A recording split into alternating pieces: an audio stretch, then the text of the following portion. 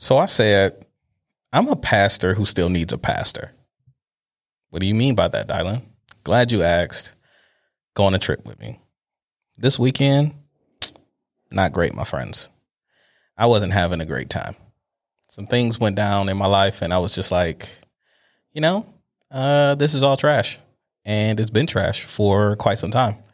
I want no parts of it. It is frustrating at best. And, y'all can have this whole thing.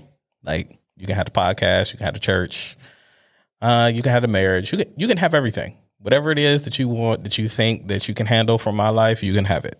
And of course, this is me talking to God, right? Because I'm not giving it to you. I wouldn't wish that on you. And also, you couldn't handle my people, and that would just make me mad, which is why I'm a pastor in the first place. You see the circular logic that we're having here? I'm a pastor who needs a pastor. So this weekend, like I said, didn't go great. It was like a crescendo of really terrible things. I don't know if you've had a weekend like that before, or if you've had a week like that. Some of you might have had a month or so like that, where it was just a crescendo of bad things, right? Where you're in the part of the movie where everything has fallen apart and you have no idea how to put it back together. That part of the movie. But it's lasted for quite some time.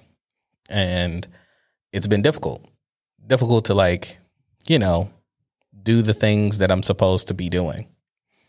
And then I went to church. I know. It sounds like an old, I'm about to give you a hymn, but it's true. It's absolutely true. All of this stuff was going really bad and I couldn't get out of my head about it. And then I went to church. I was in a space with a bunch of believers, people who believed that the blood still worked and that God is still able, and they still say things like that. A preacher who'll get up and tell you that your crap stink, and that's okay because all of our crap stinks, but we need to clean it up. A preacher who'll get up and tell you that, yeah, you do need to take responsibility for your own emotions in this. And if you are allowing someone to steal your joy, it's just that. You are allowing them to steal joy that they didn't give to you. Do you remember that song? This joy that I have, the world didn't give it, so the world can't take it away. That's a true thing. It absolutely is.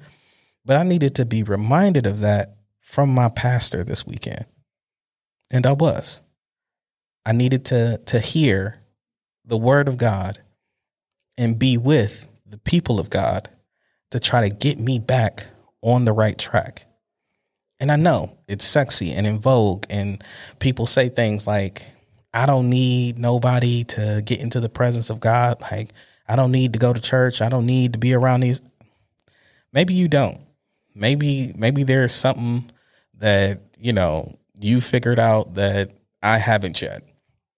Maybe your spiritual life is way stronger than mine. Maybe your life ain't as crazy as mine. I don't know what it is, but I know that I need the saints. I know that I need to spend some time with people who believe so I can borrow some of their belief.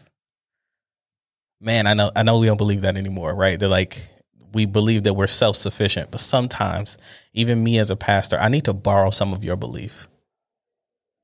So if you don't believe in anything, is there anything for me to borrow?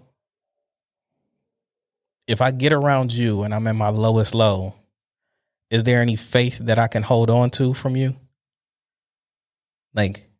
If it's just me, if I'm just depending on me in my relationship with God, I'm pretty sure I'd go insane. I'm almost 1,000% positive that I would end up in a worse depression that I wouldn't be able to get out of if it wasn't for being able to be in a community, and not just any community, but a community of faith where these people ain't perfect and they ain't pretending to be. I'm a pastor who needs a pastor. I'm a pastor who needs to go to church. I know, it's not a popular thing to say. It's not a thing that, you'll hear from most pastors, but sometimes on Sunday morning, I don't need to be preaching. I need to be listening. Sometimes, just sometimes, I need to borrow some of your faith. So could you let me hold a cup? It's been so I said, and I just did. I'm out. Hey, man, don't skip this outro. I've worked too hard on this outro. I've literally recorded this like 300 times and I'm over it. You've listened to one of these episodes. You're definitely my friend right now because I put in a lot of work for this. Season 2 is about friendship. Share it with some of your friends. I don't care how you share it with them. Just share it with them, okay? Because like I'm really sick of recording this outro and people don't even listen to outros anymore, but you better be listening to this outro. And if you're listening to this outro at this point, you are probably my best friend and I appreciate you so much. So take it to that next level and subscribe on whatever podcast site you're listening to. And if you want to engage with more content, talk to me a little bit. We're So I Said Media on everything. Okay, enough. I'm done recording these outros because you're probably not even listening to it anyway. But if you are, thank you so much. Now go listen to the next episode.